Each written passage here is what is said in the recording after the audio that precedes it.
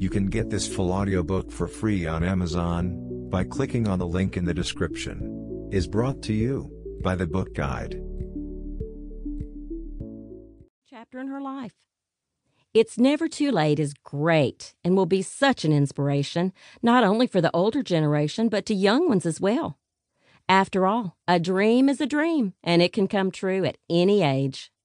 I've written books about dreaming, and I've read many books on the subject, but this one covers it all and more. And just when I thought I knew everything there was to know about dreams. You go, girl. I will always love you and be dreaming along beside you. Dolly Parton, August 2020. Dream with me. I never intended to take this stroll down memory lane. What began as a book that would help us all remember we're not done yet turned into a lot of looking back. But isn't that the way it goes? God always seems to have his own idea of what's best. As I was writing, I realized the importance of not only knowing where you are, but also where you've been and what got you there. That perspective can help you figure out where you want to go next. So where do you want to go? You might say, good question, Kathy Lee, I'm not sure, or I haven't really thought about it, or how the heck am I supposed to know that? I have one word for you. Dream. Let me say it one more time to be sure you got it. Dream.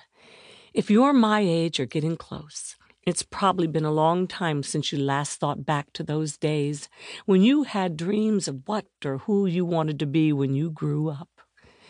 But it's time, friend. It's time to ask yourself, what would I do if I could? Toss out the phrases, I can't, and I don't know how, and start dreaming about the what if that might get you off that couch and back into something you want to do. Maybe me sharing my story will give you some perspective and help you get started on your own. At the heart of my personal dream of singing and being in movies is my love of inspiring and entertaining others. So hopefully, some of my stories will do just that for you. Are you ready? Dream with me, because it's never too late to dream. Chapter 1. Begin Again. How do I begin to begin again?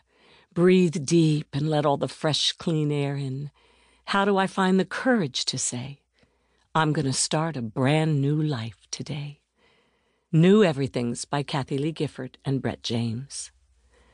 Certain moments in life can take on a rich significance in retrospect. Take, for instance, the time I was kicked out of the Brownies. No, I'm not kidding. I actually was kicked out of the Brownies. They insisted I turn my beanie in, all because I had bought into the Join the Brownies, See the World propaganda. I arrived at the first meeting super excited, but all I could see was the back of the beanie on the girl in front of me, who had bought into the same propaganda. It turns out talking about the world is not the same as seeing the world.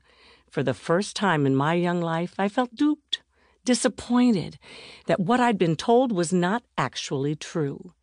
So I started my own brownie troupe at home, and the organization took umbrage and asked me to never show up again. I think I remember my parents giggling, but I'm not sure. That experience has stayed with me for decades. Disappointment can do a number on you, but only if you let it. I'm not sure where I got the drive and determination to keep moving forward, even at the ripe old age of 7, but it likely had a lot to do with my dad and mom. I was born into a wonderful family with 2 parents who knew very early on that they had an unusual child in me. They always showed their love in spite of my uniqueness, encouraging my adventures, circuses, concerts, and plays in the backyard. They let me raid the family pantry to open a corner store on our street. They smiled as I started the children's newspaper for our neighborhood. I'm eternally grateful to God for my parents. I tried to foster the same kind of love and support in raising my own children, Cody and Cassidy. You'd have to ask them if I succeeded. Actually, please don't. Let them write a book that can't hurt my feelings when I'm dead. Regardless, they have turned out to be remarkable, delightful, completely unique, and imaginative individuals who are doing exactly what they were created to do: create. Cody is an extraordinary screenwriter and producer. And Cassidy is an accomplished film and television actress. They're fun. They're kind. And I don't resent them for my stretch marks at all. They were worth it. Today I find myself at a